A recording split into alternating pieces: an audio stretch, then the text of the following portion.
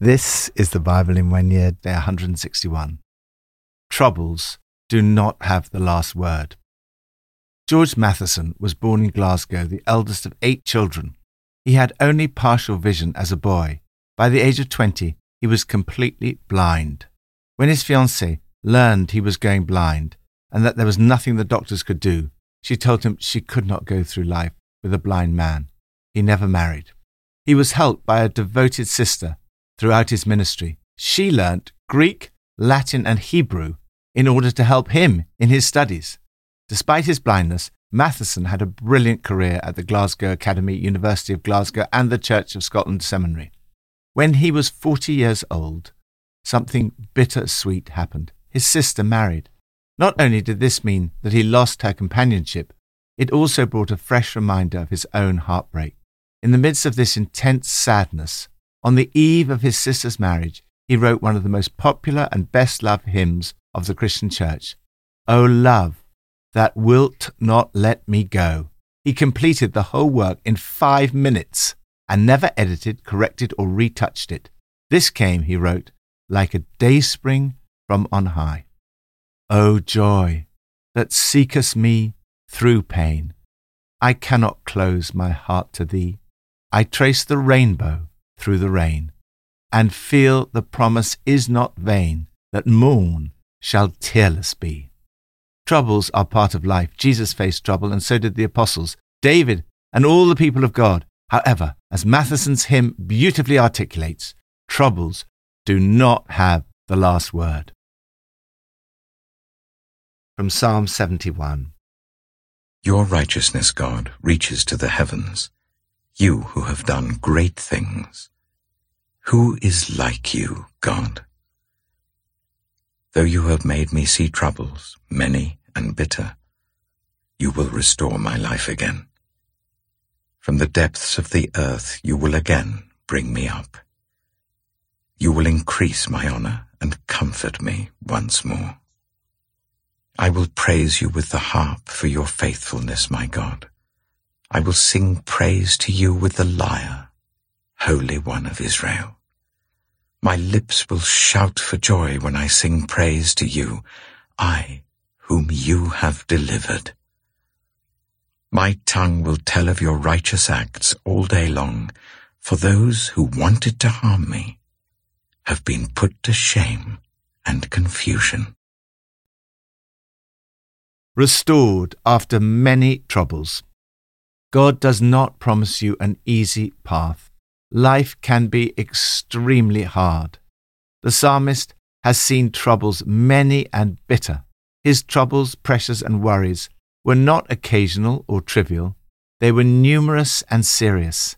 He gives you a model of how to respond in these circumstances. First, keep trusting. It's easy to trust God when things are going well. The challenge is to keep trusting in the midst of troubles. Do not stop believing in the goodness of God. Your righteousness reaches to the skies. O God, you have done great things. Who, O God, is like you? Second, keep hoping. Your troubles will not last forever. In the midst of troubles, there is hope. You will restore my life again. From the depths of the earth, you will again bring me up. You will increase my honor and comfort me once more. God will use your troubles for good. He will shape your character through them. As a result, he will increase your honor. He will comfort you through them so that you can comfort others. Third, keep worshiping. Keep on praising God in spite of the troubles. I will praise you with the harp for your faithfulness, O my God. I will sing praise to you with the lyre, O Holy One of Israel. My lips will shout for joy when I sing praise to you, I whom you have redeemed.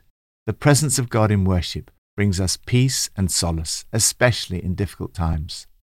Lord, thank you that though I may see troubles many and bitter, you promise to restore my life again. I praise you for your faithfulness. New Testament, from Acts 6 and 7. In those days, when the number of disciples was increasing, the Hellenistic Jews among them complained against the Hebraic Jews because their widows were being overlooked in the daily distribution of food. So the 12 gathered all the disciples together and said, "It would not be right for us to neglect the ministry of the word of God in order to wait on tables. Brothers and sisters, choose 7 men from among you who are known to be full of the Spirit and wisdom. We will turn this responsibility over to them, and will give our attention to prayer and the ministry of the word." This proposal pleased the whole group. They chose Stephen, a man full of faith and of the Holy Spirit, also Philip, Prochorus, Nicanor, Timon, Parmenas, and Nicholas from Antioch, a convert to Judaism. They presented these men to the apostles, who prayed and laid their hands on them. So the word of God spread. The number of disciples in Jerusalem increased rapidly, and a large number of priests became obedient to the faith. Now Stephen, a man full of God's grace and power, performed great wonders and signs among the people. Opposition arose, however, from members of the synagogue of the freedmen, as it was called, Jews of Cyrene and Alexandria, as well as the provinces of Cilicia and Asia, who began to argue with Stephen. But they could not stand up against the wisdom the Spirit gave him as he spoke. Then they secretly persuaded some men to say, "We have heard Stephen speak blasphemous words against Moses and against God." So they stirred up the people and the elders and the teachers of the law. They seized Stephen and brought him before the Sanhedrin. They produced false witnesses who testified, "This fellow never stopped speaking against this holy place and against the law, for we have heard him say that this Jesus of Nazareth will destroy this place and change the customs Moses handed down to us." All who were sitting in the Sanhedrin looked intently at Stephen, and they saw that his face was like the face of an angel. Acts chapter 7. Then the high priest asked Stephen, "Are these charges true?" To this he replied, "Brothers and fathers, listen to me. The God of glory appeared to our father Abraham while he was still in Mesopotamia, before he lived in Haran. 'Leave your country and your people,' God said, 'and go to the land I will show you.' So he left the land of the Chaldeans and settled in Haran. After the death of his father, God sent him to this land where you are now living. He gave him no inheritance here, not even enough ground to set his foot on. But God promised him that he and his descendants after him would possess the land, even though at that time Abraham had no child. God spoke to him in this way, 'For 400 years your descendants will be strangers in a country not their own, and they will be enslaved and ill-treated. But I will punish the nation they serve as slaves, and afterwards they will come out of that country and worship me in this place.' Then he gave Abraham the covenant of circumcision. And Abraham became the father of Isaac, and circumcised him 8 days after his birth. Later, Isaac became the father of Jacob, and Jacob became the father of the 12 patriarchs. Because the patriarchs were jealous of Joseph, they sold him as a slave into Egypt. But God was with him and rescued him from all his troubles. He gave Joseph wisdom and enabled him to gain the goodwill of Pharaoh, king of Egypt. So Pharaoh made him ruler over Egypt and all his palace. Then a famine struck all Egypt and Canaan, bringing great suffering, and our ancestors could not find food. When Jacob heard that there was grain in Egypt, he sent our forefathers on their first visit. On their second visit, Joseph told his brothers who he was, and Pharaoh learned about Joseph's family. After this, Joseph sent for his father Jacob and his whole family, 75 in all. Then Jacob went down to Egypt, where he and our ancestors died. Their bodies were brought back to Shechem and placed in the tomb that Abraham had bought from the sons of Hamor at Shechem for a certain sum of money. As the time drew near for God to fulfill his promise to Abraham, the number of our people in Egypt had greatly increased. Then, a new king to whom Joseph meant nothing came to power in Egypt. He dealt treacherously with our people and oppressed our ancestors by forcing them to throw out their newborn babies so that they would die. Rescued from all his troubles. There is sometimes a temptation to idealize the life of the early church, as if they were the perfect church and had no problems at all. We need to read the idyllic picture of the church in Acts 2 alongside the events of Acts 6, and of course not forget all the troubles of Paul in his letters. The early church had plenty of troubles. Don't be surprised by any of the following in the church today. First, complaining. Good leaders pick their battles carefully. They do not get involved in everything, but they do take responsibility for everything. The apostles faced a justified complaint that widows were being overlooked in the daily distribution of food, yet they needed to concentrate on their main task, prayer and the ministry of the word. The solution lay, as it does so often, in effective delegation. The apostles dealt with the issue by setting aside a group of people who would wait on tables. They chose people full of the Spirit and wisdom. As a result, they kept their focus, and the word of God spread, and the number of disciples increased dramatically. Good leaders delegate and release others into their God-given gifts and ministries. Second, stirring. A group of opponents of the church stirred up the people and produced false witnesses. They twisted Stephen's words and said, "This fellow never stops speaking against this holy place and against the law." Third, fear of change. Some of the opposition came from a fear of change. They said, "We've heard him say that this Jesus of Nazareth will destroy this place and change the customs Moses handed down to us." They found they could not keep their eyes off Stephen, whose face was like the face of an angel. He gave his defense. He recited the history of the people of God and cited the parts of history that were particularly relevant to his own situation. He said of Joseph, God was with him and rescued him from all his troubles. He gave Joseph wisdom, just as God was clearly giving Stephen wisdom. Stephen's own rescue came only in martyrdom. He saw the glory of God and Jesus standing at the right hand of God, and Stephen was rescued for all eternity. Lord, help me not to be put off by troubles, but rather, like Stephen, to be full of faith and the Holy Spirit. May we see the word of God spread and the numbers of your followers increase more and more each day. Old Testament, from 2 Samuel 15 and 16.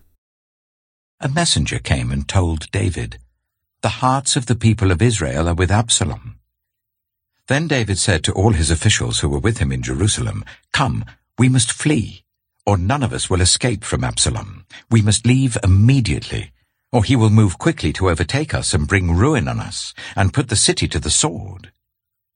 The king's officials answered him, "Your servants are ready to do whatever our lord the king chooses." The king set out, with his entire household following him. But he left 10 concubines to take care of the palace. So the king set out, with all the people following him, and they halted at the edge of the city. All his men marched past him, along with all the Kerethites and the Pelethites, and all the 600 Gittites who had accompanied him from Gath marched before the king. The king said to Ittai the Gittite, "Why should you come along with us? Go back and stay with King Absalom. You are a foreigner, an exile from your homeland. You came only yesterday. And today shall I make you wander about with us, when I do not know where I'm going? Go back and take your people with you. May the Lord show you kindness and faithfulness." But Ittai replied to the king, "As surely as the Lord lives and as my lord the king lives, wherever my lord the king may be, whether it means life or death, there will your servant be." David said to Ittai, "Go ahead, march on." So Ittai the Gittite marched on with all his men and the families that were with him. The whole countryside wept aloud as all the people passed by. The king also crossed the Kidron Valley, and all the people moved on towards the wilderness. Zadok was there too, and all the Levites who were with him were carrying the ark of the covenant of God. They set down the ark of God, and Abiathar offered sacrifices until all the people had finished leaving the city. Then the king said to Zadok, "Take the ark of God back into the city. If I find favor in the Lord's eyes, he will bring me back and let me see it and his dwelling place again. But if he says, I am not pleased with you, then I am ready. Let him do to me whatever seems good to him." The king also said to Zadok the priest, "Do you understand? Go back to the city with my blessing. Take your son Ahimaaz with you, and also Abiathar's son Jonathan. You and Abiathar return with your 2 sons. I will wait at the fords in the wilderness until word comes from you to inform me." So Zadok and Abiathar took the ark of God back to Jerusalem and stayed there. But David continued up the Mount of Olives, weeping as he went. His head was covered, and he was barefoot. All the people with him covered their heads too, and were weeping as they went up. Now David had been told Ahithophel is among the conspirators with Absalom.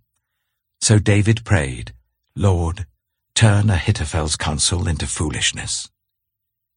When David arrived at the summit, where people used to worship God, Hushai the Archite was there to meet him, his robe torn and dust on his head.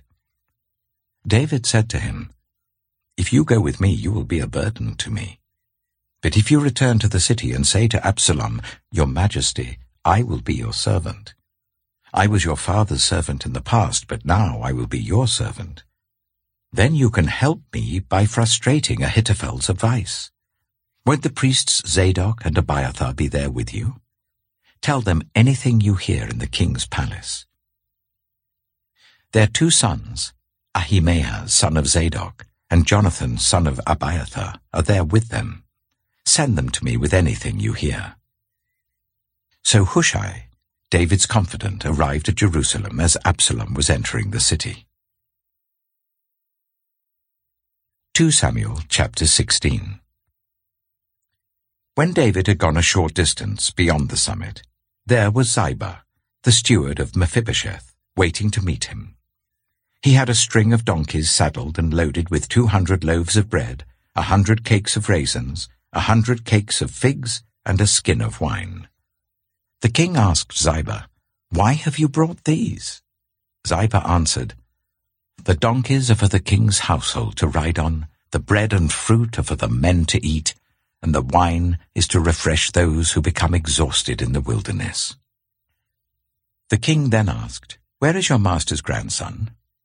Ziba said to him, "He is staying in Jerusalem because he thinks, 'Today the Israelites will restore to me my grandfather's kingdom.'" Then the king said to Ziba, "All that belonged to Mephibosheth is now yours." "I humbly bow," Ziba said. "May I find favor in your eyes, my lord the king."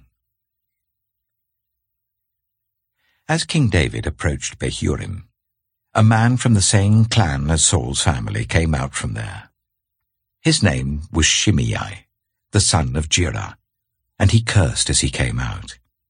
He pelted David and all the king's officials with stones, though all the troops in the special guard were on David's right and left. As he cursed, Shimei said, get out, you murderer, you scoundrel! The Lord has repaid you for all the blood you shed in the household of Saul, in whose place you have reigned. The Lord has given the kingdom into the hands of your son Absalom. You have come to ruin because you are a murderer." Then Abishai, son of Zeruiah, said to the king, "Why should this dead dog curse my lord the king? Let me go over and cut off his head." But the king said, "What does this have to do with you, you sons of Zeruiah? If he is cursing because the Lord said to him, 'Curse David,' who can ask, 'Why do you do this?'" David then said to Abishai and all his officials, "My son, my own flesh and blood, is trying to kill me. How much more then this Benjaminite? Leave him alone, let him curse, for the Lord has told him to. It may be that the Lord will look upon my misery and restore to me his covenant blessing instead of his curse today." So David and his men continued along the road, while Shimei was going along the hillside opposite him, cursing as he went and throwing stones at him and showering him with dirt. The king and all the people with him arrived at their destination exhausted, and there he refreshed himself. Refreshed in the midst of troubles. David's own son, Absalom, has turned against him, and David is told that the hearts of the people of Israel are with Absalom. This must have been devastating news. David, a great man of God, a king for God's people and a type of Christ, indeed an ancestor of Christ, faced many troubles in his life. If you face these kinds of troubles in your life, do not be surprised by them or think that you've done something wrong. Sometimes troubles come simply because you're doing something right. First, tears. We see just how upset David was. He continued up the Mount of Olives, weeping as he went. His head was covered, and he was barefoot. All the people were also weeping as they went up. Indeed, the whole countryside wept aloud. Second, disappointment. Not only did David's own son turn against him, but Mephibosheth was also disloyal to him, even though David had gone out of his way to help him. He stayed in Jerusalem because he thought, today the house of Israel will give me back my grandfather's kingdom. Disloyalty from those we love is especially disappointing. Third, criticism. Shimei shouted insults, threw rocks and cursed David. David does not seek revenge. Rather, he chooses to leave the matter in God's hands. Fourth, exhaustion. David and all the people with him arrived at their destination exhausted. When we read of what David went through, it's not surprising that he was genuinely exhausted. The Christian life is never without troubles, tears, sadness, and disappointments. However, what distinguishes the people of God is their relationship with God. In the midst of all his troubles, David prays, "O Lord, turn Ahithophel's counsel into foolishness." His prayer is answered, but not in the way he expects. Ahithophel gives good advice, but it's rejected. So God answered the spirit of the prayer. In the midst of his exhaustion, David refreshed himself. They rested and were revived. Sometimes you just need to take a break and rest to be revived and refreshed physically, spiritually, and emotionally. We're not told how David did this exactly.